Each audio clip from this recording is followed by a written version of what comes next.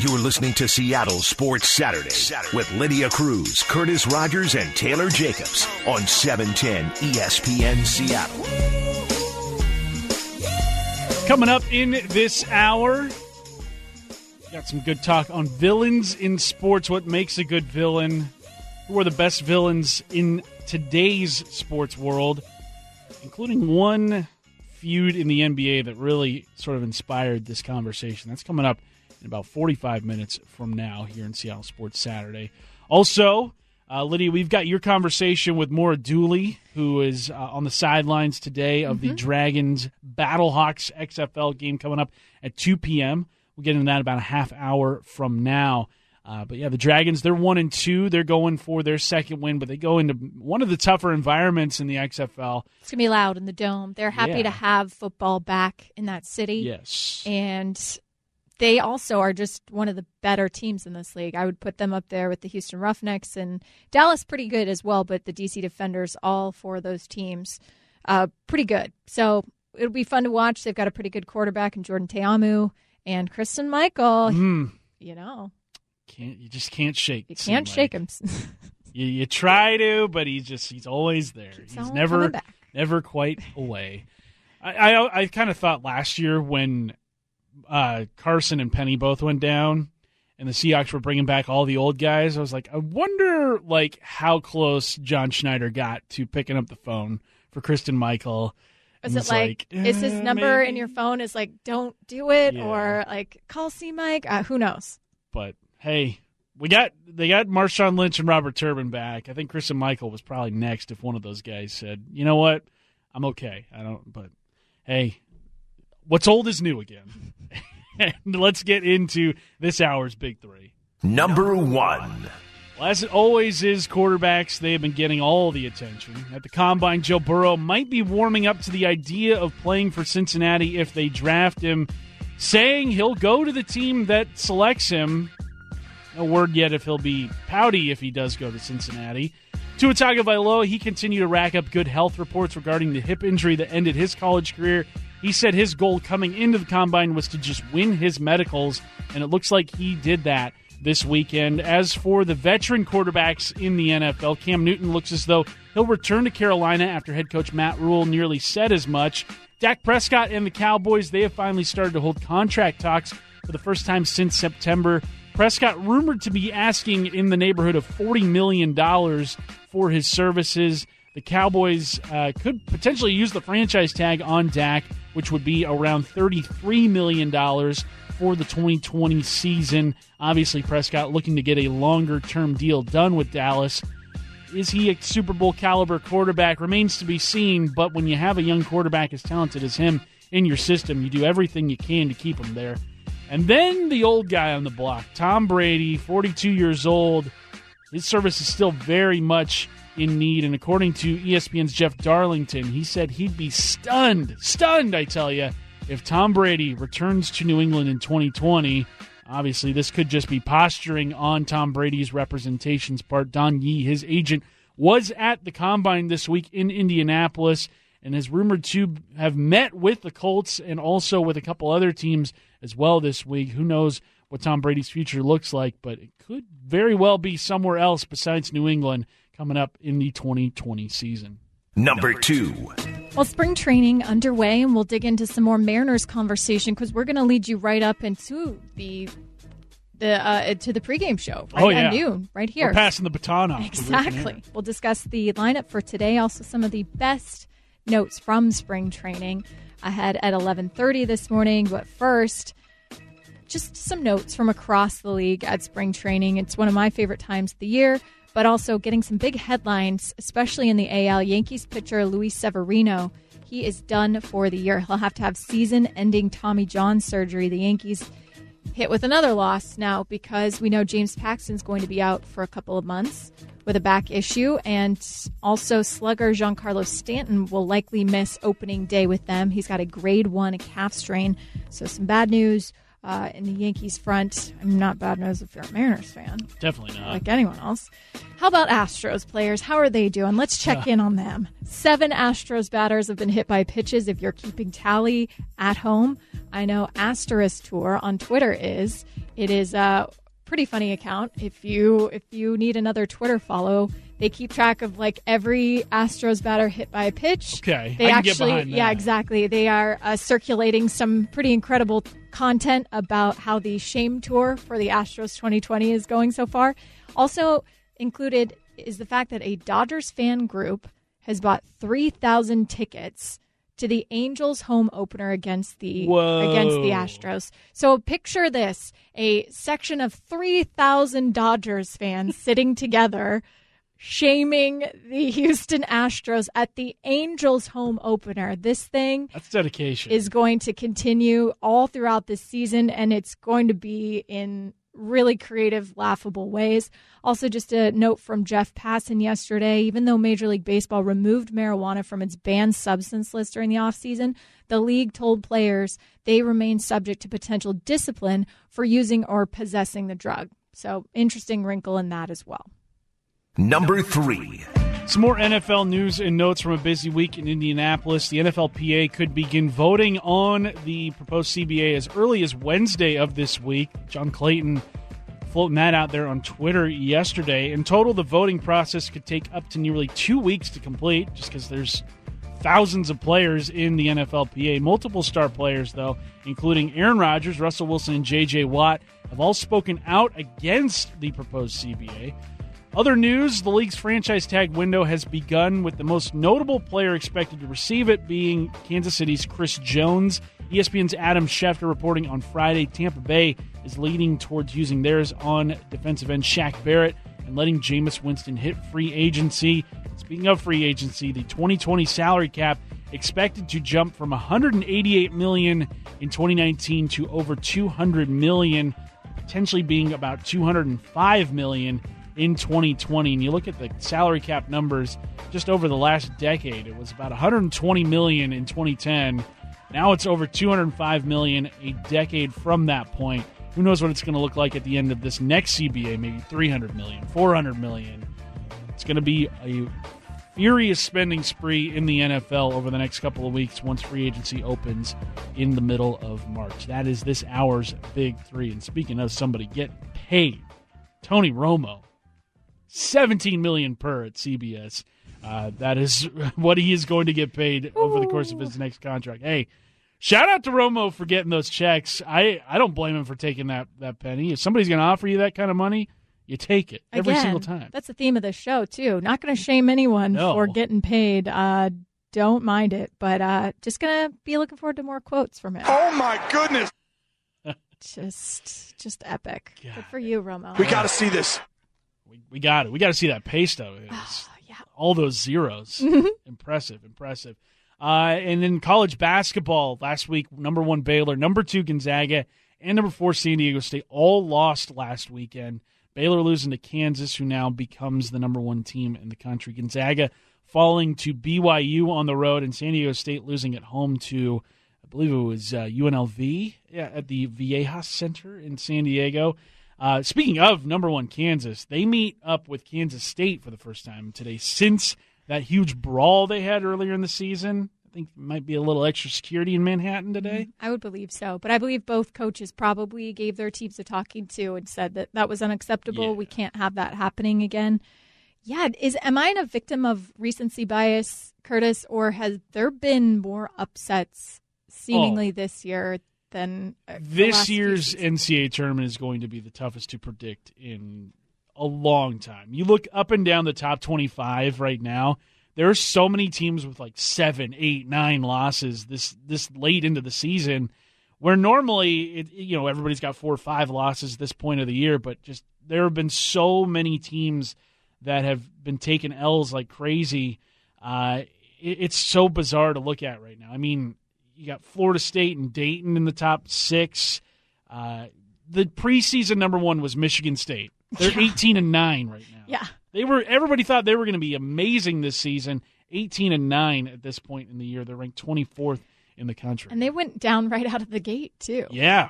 Very first game of the season. But yeah, this year's March Madness is going to be just that. And conference tournament time, I believe, starts here in a couple of weeks. I think the Huskies only have, 2 games remaining in their regular season. It's the road trip to the Arizona schools.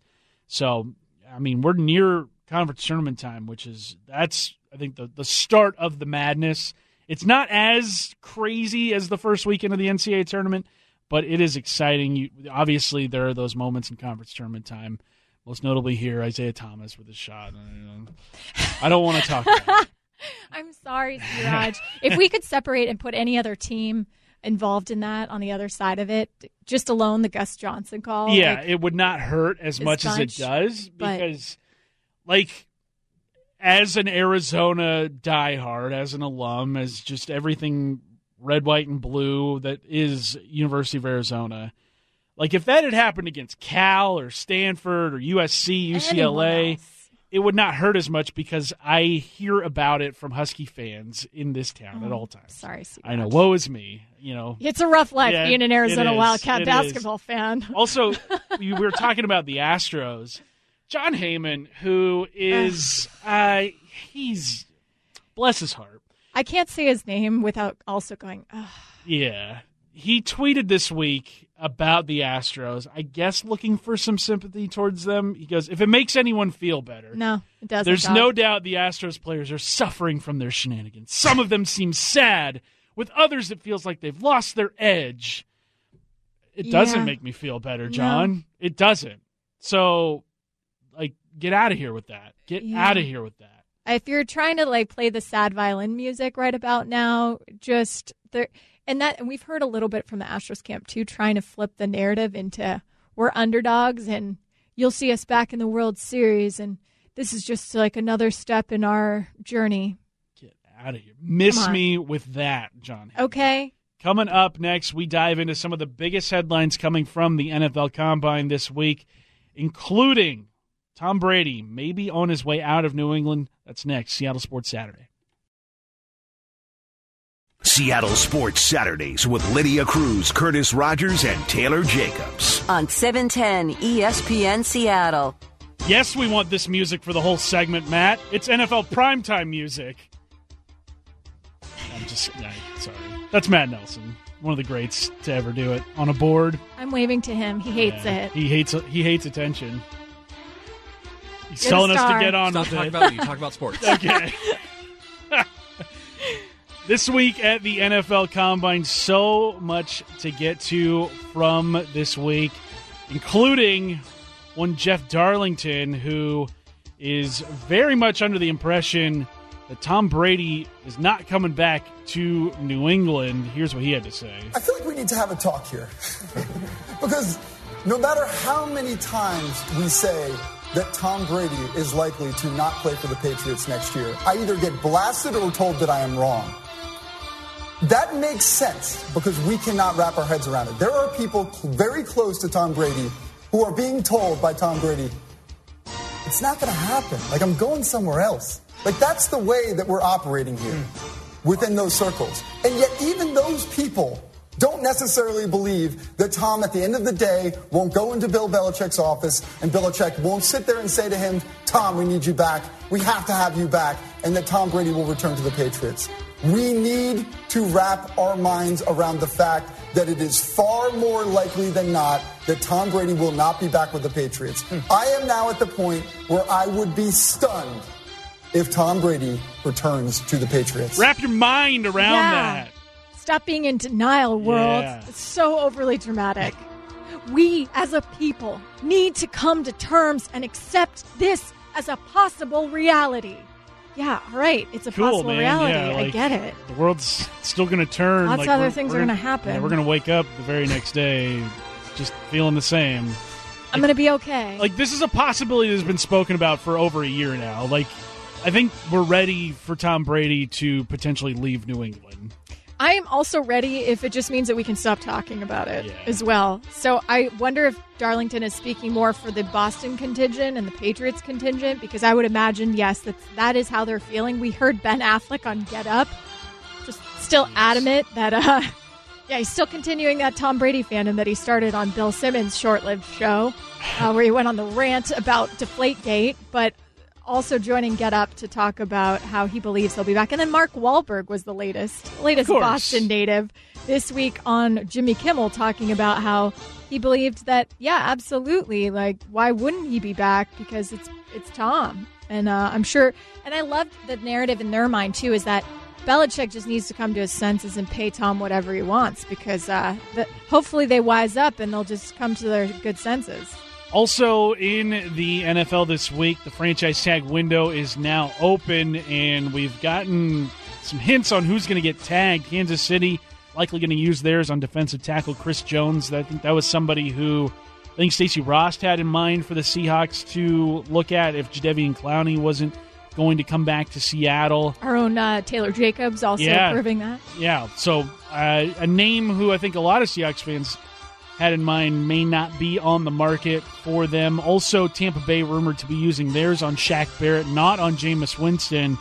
So you wonder what the future of quarterback is going to be like with the Buccaneers. Maybe they make a run at Phillip Rivers, Tom Brady. Maybe they go somewhere in the draft and get somebody. I feel like Bruce Arians is somebody that doesn't want to sit through the growing pains of having to develop a young quarterback, unless it's, a young quarterback he can stash behind a veteran for a couple of seasons. Yeah, and then unless it's his guy. Yeah. That he feels that he can, be the whisperer with. Someone he can share a mutual interest of Miatas with. Or newsboy hats. Yeah. Horn-rimmed glasses. Yeah, somebody that, just those are the things That's him. That's him. Also not hating on any of those things. No, definitely not. You be you. Yeah. Live your life, man. That's what you do. Mel Kiper Jr., probably the foremost draft expert out there, he explained this week why Washington should move on from Dwayne Haskins and bring in one Tua Tagovailoa. Tua's healthy. I say projection of being healthy, and the progress from these injuries is what they want it to be. And they get medical clearance from their staff, their medical staff, their experts. You got to consider Tua and let him go. And if Haskins turns out to be better, and I'm not writing off Dwayne Haskins by any stretch of the imagination here, if he turns out to be the guy, then you trade Tua. It happened with Walsh and Aikman. And, obviously Rosen was traded, didn't get a lot in return, but Kyler Murray became the guy. Rosen was a high pick in the first round. So you're talking about still a case where you need to have the great quarterback. Do you think teams nowadays will take a page out of the Cardinals playbook and what they did over the last 2 years when they saw Josh Rosen in for a season, knew what they had in him, and saw the available quarterbacks and said, you know what? The guy who's available to us at pick number 1 is better than what we already have, despite the fact that we took a quarterback last year, and they're going to cut bait on Josh, or they did cut bait on him. You think Washington, who has the number 2 overall pick this year, they look at Dwayne Haskins and see something similar to what Arizona had with Josh Rosen and like, hey, Tua could be better than what we already have.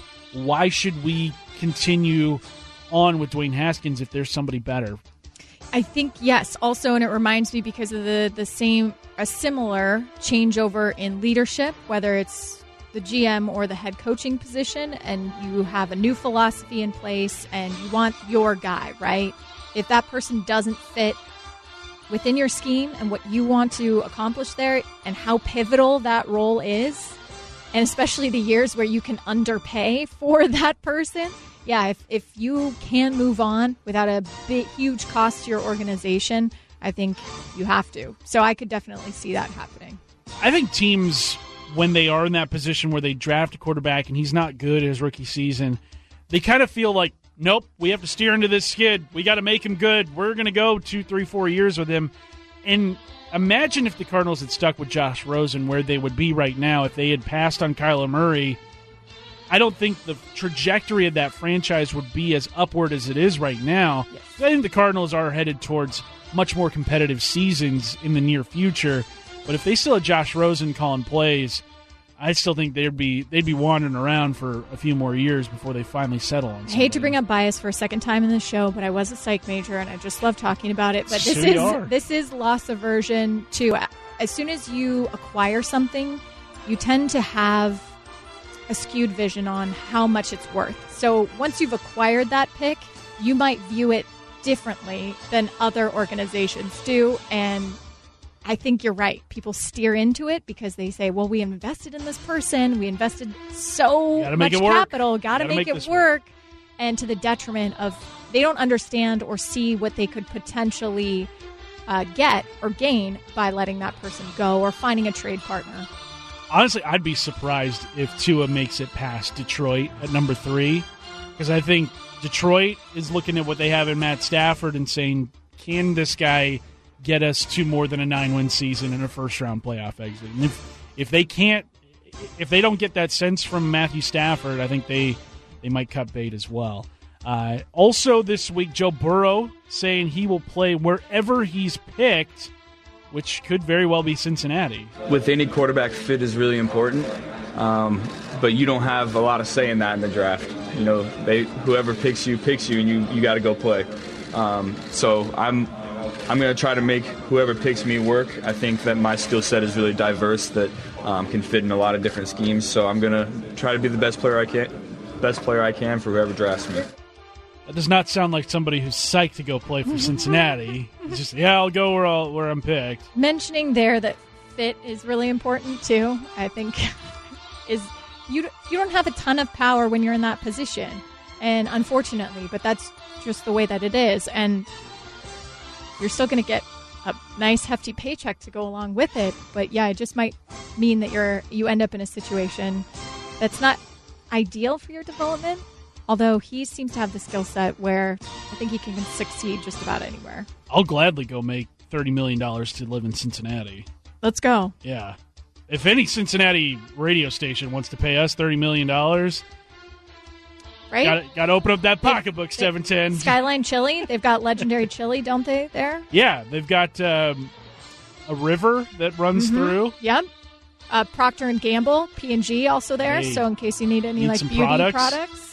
Also, this week, we learned that the Arizona Cardinals will be one of the teams that play in Mexico City this season. And you look at the Seahawks schedule, 3 of their opponents will play international games this year. The Dolphins will play in London. The Falcons will play in London. And also the Cardinals will play in Mexico City, which now it's starting to look more and more like the Seahawks could have an international game this season.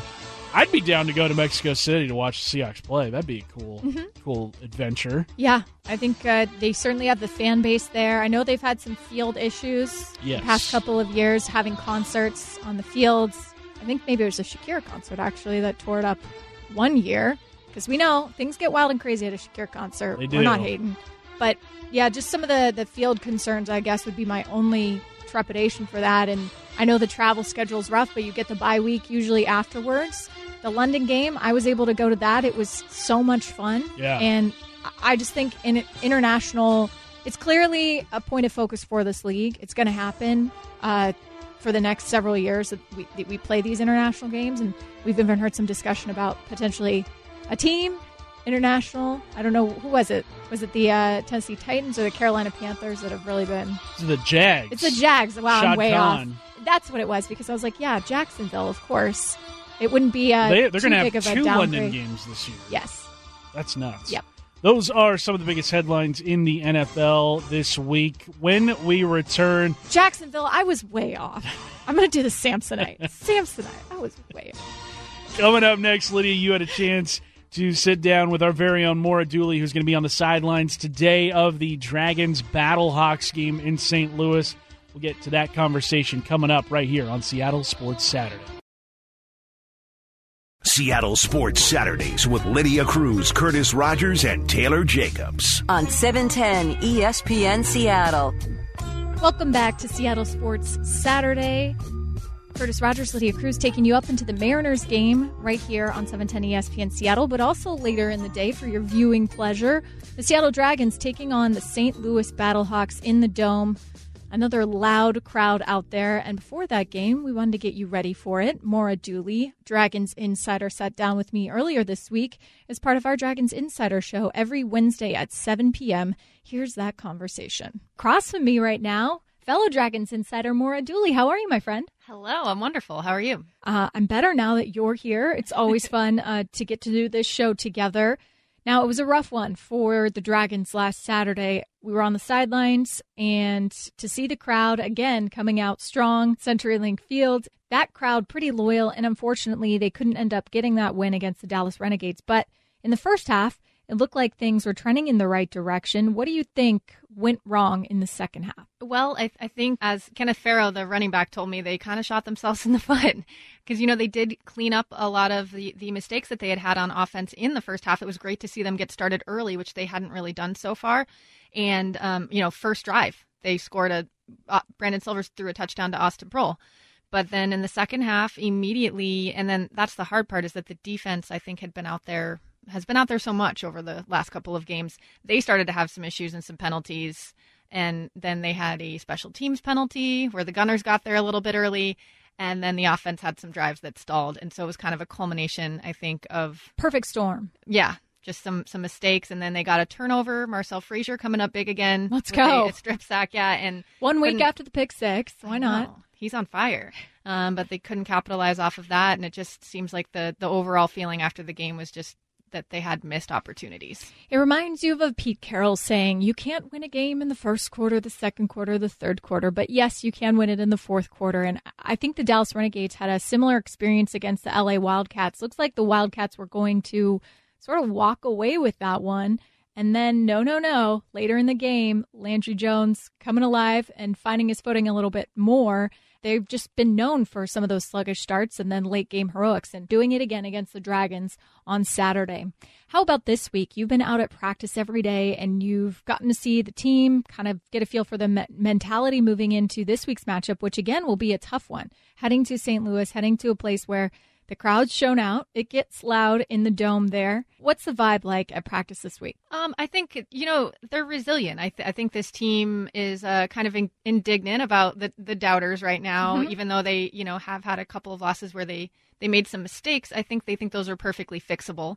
And obviously it's early in the season still. And so I think that they are ready just to get back out there again, get that behind them and prove themselves. But they know that St. Louis is a tough test, and that, as you mentioned, that's a hostile environment. A couple of the players have mentioned that they're preparing themselves for that because they've, experienced that on the other side with how they've said the Dragons fans were really helping them out on third down, getting really loud. And you can see, I could see it in the Tampa Bay game, them holding onto their helmets, trying to get the call. But St. Louis has a similar advantage. Their first home game, the attendance was actually slightly higher than the Dragons. Again, that is a place built to get loud. St. Louis a little bitter over the Rams leaving. So excited to have football back in there, and they proved it last week. It's also just a pretty good team. Both their quarterback, their running backs, Kristen Michael, former Seahawks hero here in Seattle, but also as well, they've got the leading rusher on their teams. So it's going to be a tough test for the defense. Now, more if we take a look at the injury report this week, we notice some positive trends too, though. Right? We're not seeing Kasen Williams probably on the field this week. You heard from Coach Zorn this week on that. But how about Isaiah Battle? Is he trending in the right direction? Yes. Coach Zorn was asked straight up at practice yesterday, is he going to play or does he have a chance to play? And he said he does have a chance. So we haven't gotten a definite confirmation yet. There's a chance. Exactly. And this was who was drafted to be their left tackle originally, and he hasn't been on the field yet. Some people may recognize his name because he was with the Seahawks during training camp a while back, and he's a large man. So you definitely think that will help because also Coach Zorn has spoken about the fact that the majority of their injuries have been along the offensive line. So they've had to play some musical linemen and start people at positions that aren't natural to them. And that is going to take its toll after a while. He was, quick to say that he doesn't want to make excuses with that, but that has had an impact on the offense. And we even saw that with the Seahawks in the past couple of years, when you don't have that continuity and so much of your offensive mentality and philosophy and scheme is based on being a run-first team, they certainly have the talent in the backfield here with the Dragons. It creates problems, like you mentioned. They lost Cyril earlier this year. Dylan Day, I think, popped on that injury report at some time. So hopefully Isaiah Battle back in there because we know how important the left tackle is to your run game. The three-headed monster, they want to run the ball. And it was cool to see a lot of them get going, too. Dual threats out there. Kenneth Farrow and Trey Williams also pretty good in the passing game as well.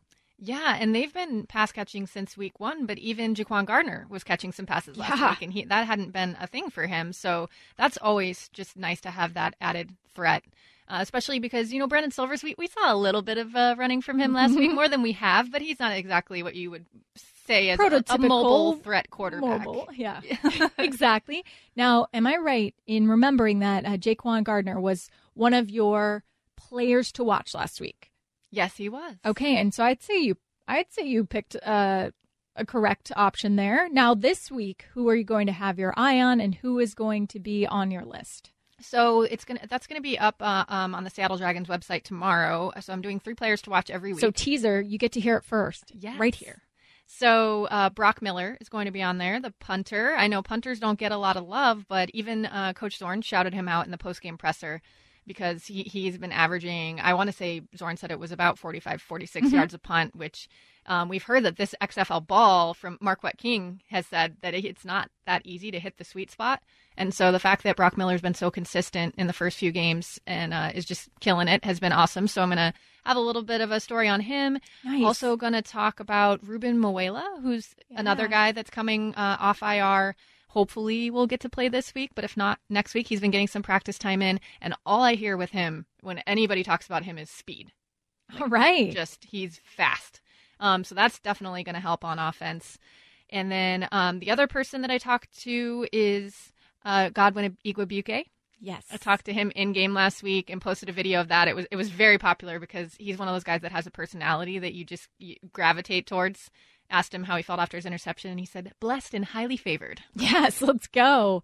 Yeah, he's been pretty remarkable here for the Dragons. I think Dave Wyman mentioned him as one of those guys, the NFL caliber guys that he could see taking that step to the next level. So he's on your list again this week.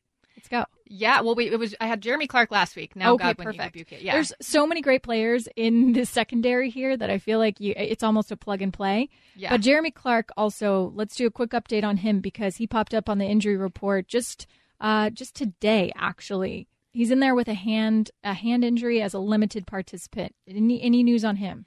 He injured it in practice today. I believe it was a situation where it was just the angle that the ball hit his hand. Mm-hmm. So we don't have a clear update on that, but he had some ice on it and was there at the end of practice. I'm crossing my fingers that there'll be good news there because he's a great player. Great player, and also one of the creators, inventors of the turnover mask we got to see on the broadcast last week.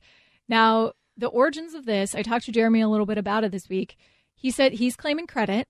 He's saying other guys might try to take credit for it, but it's actually belongs to him. But you also talked to Channing Stribling about it? I did. And former teammate? Channing did give him credit. He said it was Jeremy Clark's idea, and it was his mask. But Channing said that originally the idea was a turnover umbrella. Oh. And they were just going to be casually sitting on the sidelines with an umbrella because it's Seattle. I mean, I kind of like it.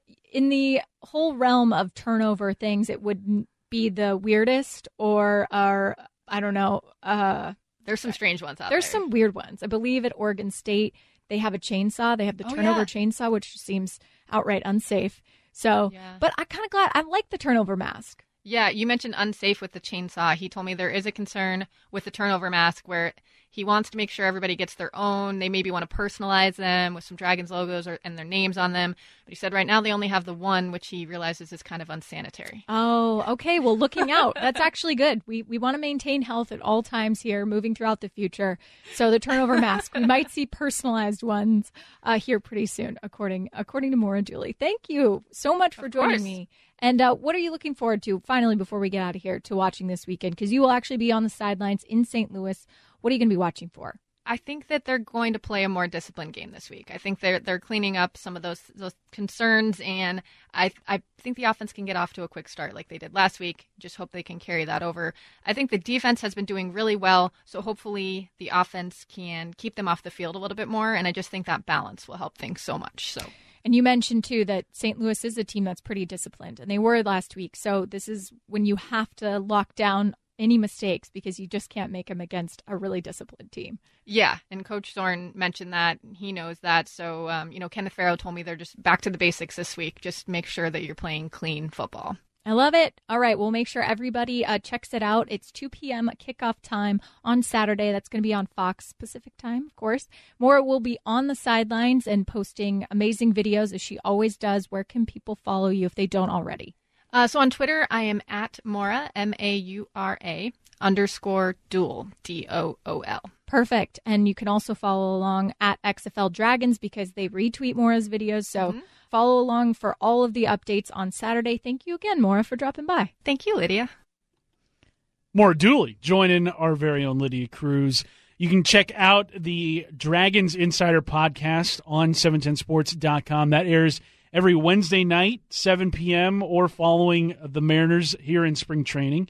Make sure you're downloading that because there's some very awesome Dragons content with that. The players are just the best part of this team, I feel like, because they all have great stories, and the adversity they've faced and been through to get to this league and to play is pretty cool. So hopefully the Dragons able to get another W today. Yeah, their game coming up at 2 p.m. this afternoon on Fox as they take on the St. Louis Battlehawks. Coming up next, we've got a beef in the NBA that has spurred on a conversation we're about to have about villains in sports. What makes a good villain? Do sports need villains in order to create the drama we crave? We talk that coming up next here on Seattle Sports Saturday. Seattle Sports Saturdays with Lydia Cruz, Curtis Rogers, and Taylor Jacobs. On 710 ESPN Seattle. Gotta have villains, right? That's what makes a good story. That's what makes any good movie. That's what makes... You can't have heroes without villains. I feel that. That gets a 100 emoji following that kind of take right there. But in the NBA this week, this is where we've kind of started this conversation. And it's got, I guess, legs to it. It's got branches from it. There's a beef going on between two super-duper star players. Giannis Antetokounmpo, who I think in this beef between him and James Harden represents good.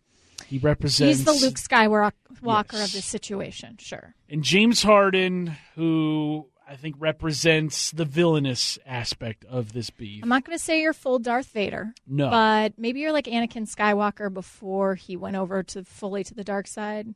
You know, who's sort of like experimenting. Just dabbling. Yeah. Just dabbling. Yep. Giannis, he's a very likable guy. He's got an innocence to him. And it's still pretty remarkable to think that he has only, lived in America for about 5 years. And he's 24 years old. He's a new father. He's just a very likable guy. He has a 100-watt smile. I remember the moment he first discovered, was it corn dogs? I think at the mall? That and smoothies. The Giannis mall food tour was one of the greatest series of videos created in my life. There's a story of Giannis when he first got to the United States where this couple was in a Uber or a taxi or whatever, and they were driving on their way to the Bucks Arena, and they saw this really tall guy sprinting down the sidewalk. And they're like, that guy, why is he running so fast towards the arena and he's really tall? Is he a player? They stop the car and it's Giannis. And apparently, Giannis's car broke down and he had no other way of getting to the arena other than just running as fast as he could because he thought he was going to be late. They're like, get in the car. And so he gets in and they make it to the arena all at once. And just that kind of, innocence to him makes him so likable, I think. Whereas James Harden, for whatever reason, has not been so kind to Giannis. And Giannis obviously has not returned that favor because if somebody's not being kind to you, it's really hard to be kind in that way. And James Harden has taken his shots at Giannis. Last year, they were both 1 and 2 in the MVP voting. Harden finishing second to Giannis. And James Harden, I don't think, has forgotten that. Giannis made a dig at James Harden during the All-Star Game draft this last year, saying he wanted guys with defense. They said, hey, don't you want the guy that can dribble between a couple of candidates? And they said, I want a guy that can pass. I mean, yeah. It was kind of funny. Everybody in the room laughed. Even LeBron was trying to not laugh at the moment. But Harden this week sat down with Rachel Nichols of ESPN and was asked, I guess, about the differences between his playing style and Giannis, and had some very direct words for the reigning MVP. Giannis Antetokounmpo makes a joke on the air about, I want to take someone who can pass. I'm taking Kemba Walker instead of James Harden. I average more assists than him, I think. You ranked 10th in assists going into the All-Star break, and Kemba ranked 36th in assists going into the All-Star break. So I don't see what the joke is, but I didn't even see it. I don't pay attention to stuff like that. I just know none of them can mess with me. When it's all said and done, they'll appreciate it more. But I wish I could just run and with 7 feet and run and just dunk. Like that takes no skill at all. I got to actually learn how to play basketball and how to have skill. Oh. Yeah. Wow. No. I don't think anybody's questioned Giannis' skill. And to say that he doesn't have any. The escalation of this is, it's one of those things where it could have been just kind of a harmless dig or maybe just a funny comment, but now the escalations truly happened. So do we have one of the first or one of the most recent great rivalries in sports? Because I feel like, yes, in the NBA you get plenty of drama or some of these headlines, but it doesn't feel like it is, a true rivalry. Yeah, because I don't think those two have met in any sort of playoff scenario where everything's on the line. They've only played just regular season games against each other, and that is due in large part because Giannis is in the Eastern Conference, James Harden and the Rockets are in the Western Conference, so the only time they would ever meet in the playoffs would be in the NBA Finals, and James Harden's probably not getting there anytime soon. At least that's his recent playoff history. But you look at villains in sports, and we've got some really good ones in this day and age. Yeah. Specifically in that same city of Houston, with the Astros in Major League Baseball, they somehow have become so unlikable. They have surpassed the Yankees and Red Sox, which I didn't think was possible. And yet, I'll crack a smile every time I see the Astros get beat this season. I will watch games with anticipating players getting hit. You've got the Patriots in the NFL. Mm-hmm. One of the least likable franchises ever. It's the combination of being really good, but also similar to the Astros, of also doing anything necessary to win. The change in narrative and the change in storyline of what happened to the Astros in the past couple of years has been incredible. Because I read the book Astro Ball when it came out, and to see how they were everyone's darling, they built their team the right way, the Astros way, sort of Moneyball-esque in the way that they built their sabermetrics department. They evaluated talent, where they drafted, and then to see it flip in the span of about a year here. Yeah. And then now going on a probably for the end of time, but definitely at least one season's worth of a shame tour. Oh, yeah. I think the luster lost from that 2017 World Series and the near one they had last year, I think that's going to continue for 2, 3, 4 years into the future. Forever long, Altuve and Bregman remain Houston Astros, I think, is going to be, and George Springer and all these guys that were on that World Series team 3 seasons ago. I think it's going to be something that lasts. And you mentioned how Roger Goodell was probably sending a flower bouquet to Rob Manfred, or maybe, one of those edible arrangements. Oh, yeah. But that's pineapple wedges. Exactly probably how the Yankees and the Red Sox feel here. Yeah, you guys. You guys.